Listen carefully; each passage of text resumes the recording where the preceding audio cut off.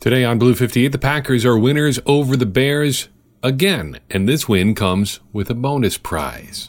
Blue 58! Hello and welcome to another episode of Blue 58, the one and only podcast at thepowersweep.com. I am your host, John Meerdink. Happy to be with you here celebrating another Packers win.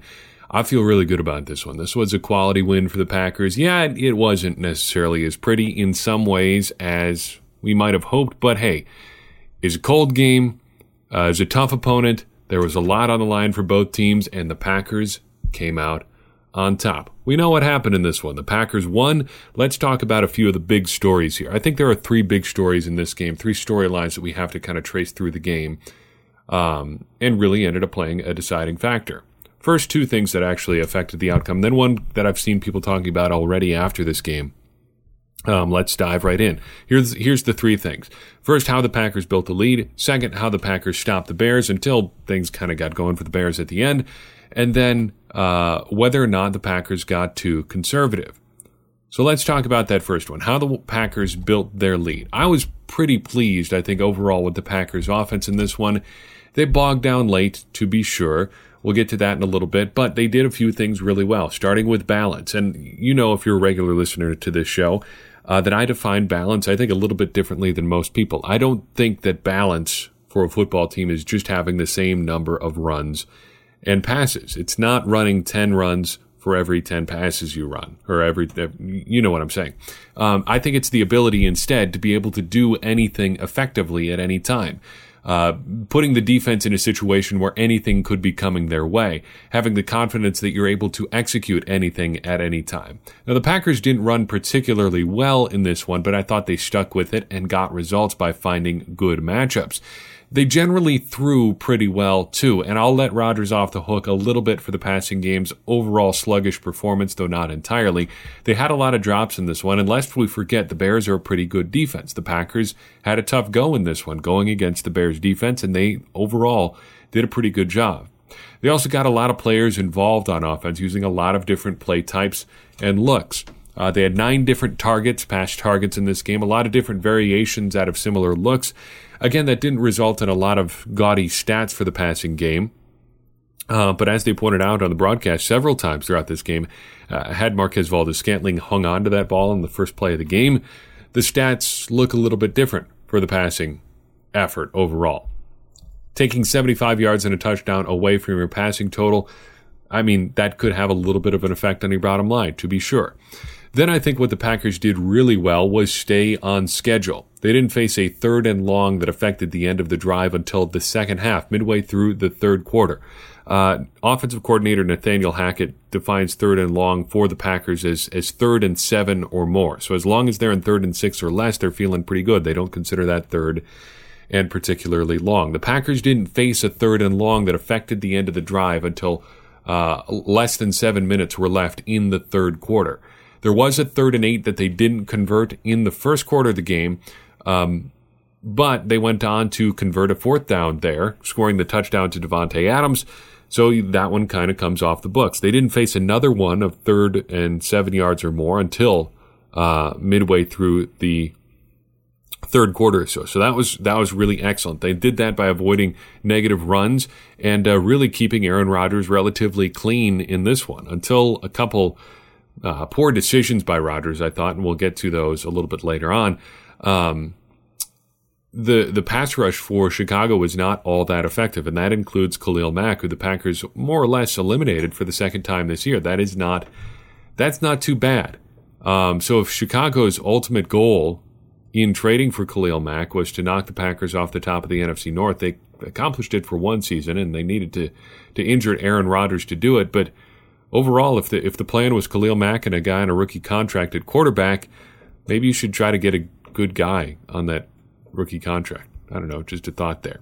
The Packers also managed to stop the Bears. I almost said the Pears there. Nope, not the Pears. The Packers stopped the Bears more or less throughout the game until the end. They did that a few different ways as well. First, they limited big plays. That's been the real bugaboo for the Packers defense this year, in addition to just stopping the run in general.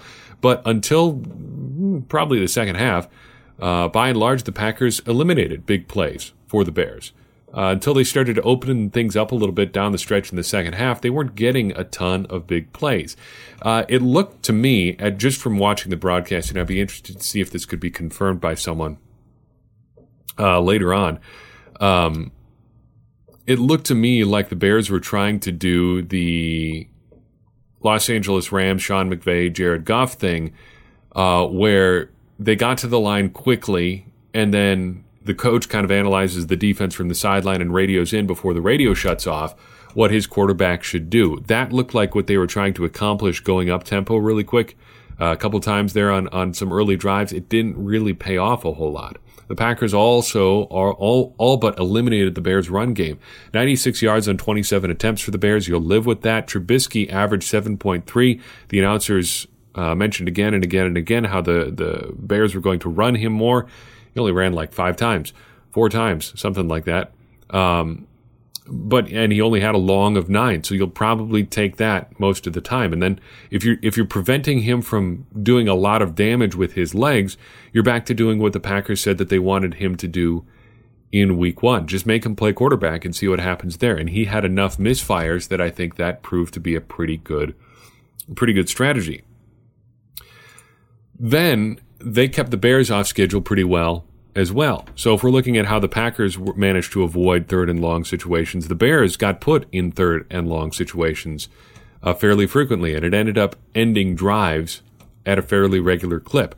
3 of the Bears' first 5 drives ended as a result of not being able to convert a 3rd and long play, and that's pretty doggone good too. Now, the Packers are going to get criticized for bending a little bit down the stretch and even breaking as the Bears managed to move the ball a whole lot. But I think we got to put that in context a little bit. First, the Bears only managed 13 points in this game. And no matter how they come or when they come, that's a pretty good effort. Secondly, it should not be forgotten that the Packers all but converted the Bears' most meaningful play of their only touchdown scoring drive for them. Facing a 3rd and 15 on the Packers' 41-yard line, Mitchell Trubisky scrambles for 8 yards, setting up what could be a 4th and 7, but oh no, there's holding on Tramon Williams, a 5-yard penalty and a first down for the Bears, and just a half a dozen plays later or so, the Bears are in the end zone. That's a pretty significant caveat to the Bears' most significant drive of the game. And then, of course, there is the late game or late drive where the Bears nearly got into the end zone on that lateral or whatever. But if you need a multiple lateral wacky play to get a shot at having a 2-point conversion to tie the game, I think you're doing pretty okay. Sure, it wasn't a perfect defensive effort, but again, they held the Bears to 13 points and they got the win. Sure, you're playing the results a little bit there, but I think by and large it was a pretty solid defensive effort. Keeping the Bears off schedule, eliminating their run game, and more or less limiting the Bears' big plays keeps you in pretty good position to win, and that's exactly what the Packers did. Now, there's one other storyline here emerging out of this game, whether or not the Packers got too conservative, and we're primarily talking about the fourth quarter here. I want to push back on this narrative just a little bit, but there are a couple plays throughout the game, and in this quarter in particular, that strike me as bad, and one pops up here. First, though, let's talk about the idea of getting conservative. The Packers were definitely trying to run clock in the second half and in the fourth quarter especially. Should they have been a little bit more aggressive?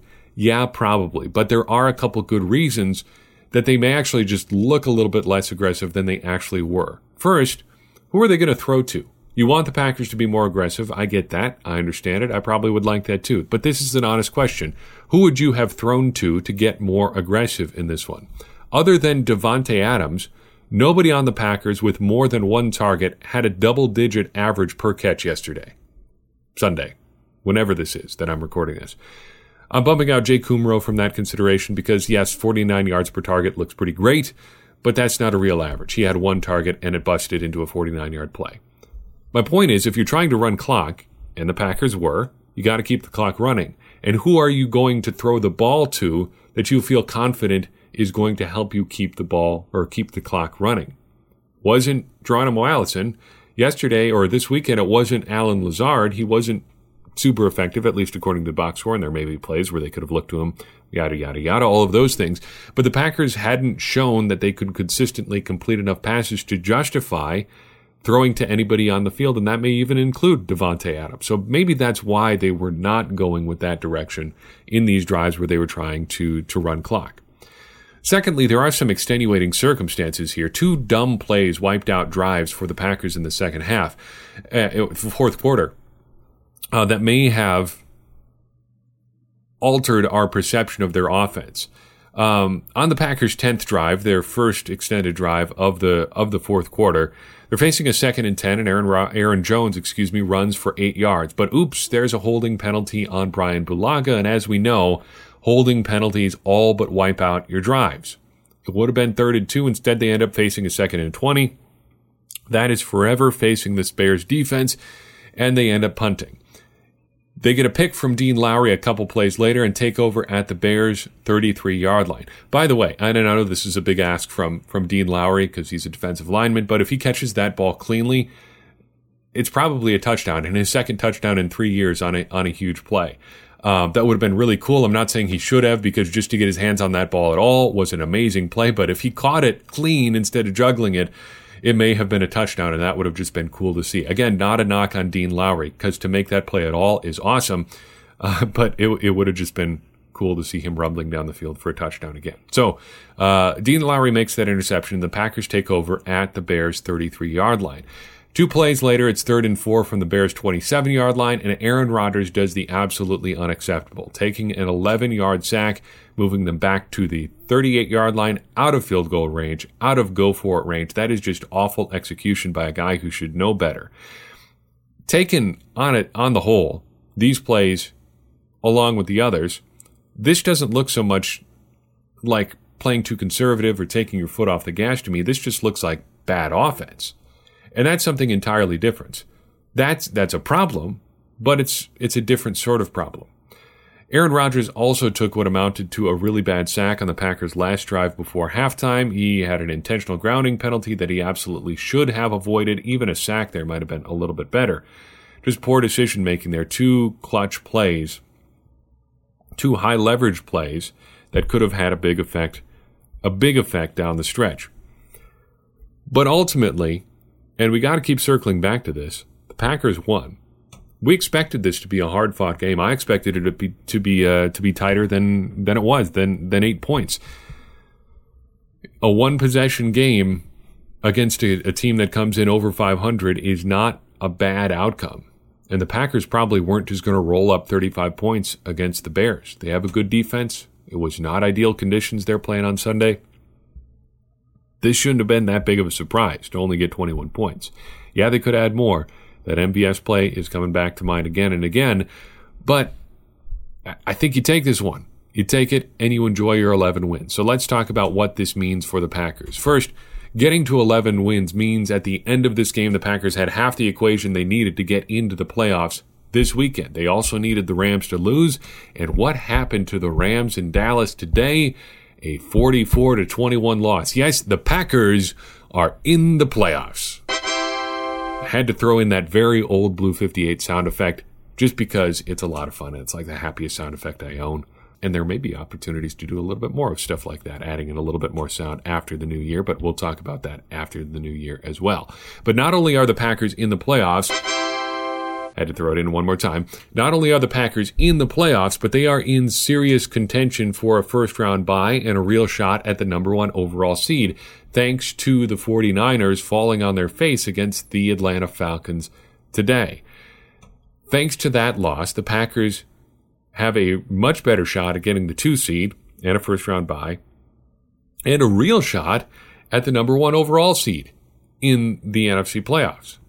To get that, the Packers need one or both of the Seahawks and 49ers to lose next week, and then assuming only one of them lose, the other to lose in their head-to-head game in Week 17. So without working through all of the possible permutations there, here's that in plain English. San Francisco plays Los Angeles next week, and Seattle plays Arizona. I don't think Arizona is going to beat Seattle. So let's just say Los Angeles needs to beat San Francisco next week. So root for the Rams. Then in week 17, because the 49ers would have lost, they would have to beat Seattle in week 17 for the Packers to get the number 1 seed. Oh, and in all of this, the Packers also have to win next week at Minnesota and then beat Detroit in week 17. So what happens next for the Packers? Well, let's not forget that the Packers are also trying to lock up the NFC North, which would be pretty great. To do that, they need to beat the Vikings. First and foremost, the Vikings are 10-4. They absolutely hammered the Los Angeles Chargers this weekend. The Vikings can win the NFC North, of course, but to do that, they have to beat the Packers, then beat the Bears, and have the Lions beat the Packers. I think the Packers' route to the NFC North Championship looks a little bit more straightforward than that. They just have to beat, it looks like, one of the two, Vikings or Lions, over the next couple weeks, and they will be NFC North champions. But this is going to be tough. The Vikings are a very tough football team, and that's something we've been saying ever since we really took stock of what the Packers needed to do over the final few weeks of the season. Not to mention they are playing at Minnesota, not to mention they are playing on Monday night. I'm not a fan of any of these things. Don't like it when the Packers play in Minnesota because bad things tend to happen there. Also not a fan of the Monday night game so much anymore. I am an old person now, but that's not the Packers' problem. That is my problem. It's going to be a tough game, though, and the Packers have a lot, obviously, on the line in this one, which means it's going to be a very exciting game. I am looking forward to it. Late night for me, notwithstanding. A couple random thoughts and observations. First, let's talk about the announcers. I didn't have a huge problem with Kevin Burkhardt and Charles Robinson in this one, but man, they were really harping on the fact that this was the 200th game between the Bears and Packers. Yeah, that's cool, but you need more than one piece of trivia coming into a game. And look, we all know that the Packers and Bears have a pretty storied rivalry. You don't have to keep telling us out of each and every single commercial break. Burkhardt and Robinson always remind me of, like, say you go to a Buffalo Wild Wings or a sports bar, whatever, to watch a football game, and it's a game you really want to watch, and you're a passionate fan, you're into it, you know a lot about your team, and then at the next table over, or maybe like 2 tables over, enough that you don't really have that table-to-table connection with them, but you can still hear everything that they're saying, are a couple of guys who are also semi-fans of your team, but they don't really know what you know about them. So everything that they say is loud enough that you can hear it, and also is like 30 to 40% incorrect. So it's nothing you can do anything about directly, because they're not necessarily doing anything bad. They're not getting into your space. They're not being loud. They're just constantly being a little bit wrong about everything, and it drives you nuts. And that is the announcing experience from this game. Secondly, and this is the last thing I had because, it's getting late and we need to get off and do some important things like sleep. It's been a weird weekend here. Nothing that you need to know about, but it's been an odd weekend in our house for humorous reasons. Relating to a skunk wandering through our neighborhood. It is as dumb as it sounds. Anyway, Allen Lazard played an unusual role for the Packers in this one in the run game. There were 2 specific plays where he was motioned into kind of a wing-back, H-back sort of situation and ended up throwing key blocks for Aaron Jones or Jamal Williams. One nice run was for Jamal Williams, and one he paved the way for Aaron Jones' second touchdown. I've always been intrigued by Allen Lazard as a blocker, not because I think he will end up at tight end one day, but because he's proven that in some areas he can block close to good enough to at least get considered in that direction. The Packers actually talked to Allen Lazard about potentially playing tight end when he was coming out of Iowa State. That was thought to be his route to the NFL by a lot of people, by a lot of talent evaluators. He's making it as a receiver so far, but it was cool to see him show a little bit of that skill set in this one in a real sort of practical way. So keep an eye on his run blocking in the future. So I've got for you in this episode. I do appreciate you taking the time to listen in, and I'm excited to go through these final 2 weeks of the regular season and into the playoffs with you now officially. That's one question we can knock off our weekly poll. Don't have to ask whether or not the Packers are going to make the playoffs this year because they have locked up their spot. If you want to support the show, open up your app, whatever you're listening on right now, and leave us a rating and review if that's something you can do in the app of your choice. Most of them offer ways to do that now, and if you do that, it does help more people find the show. So consider doing that for us. Short of that, check out the support page at thepowersweep.com. There are a bunch of options there, and reach out.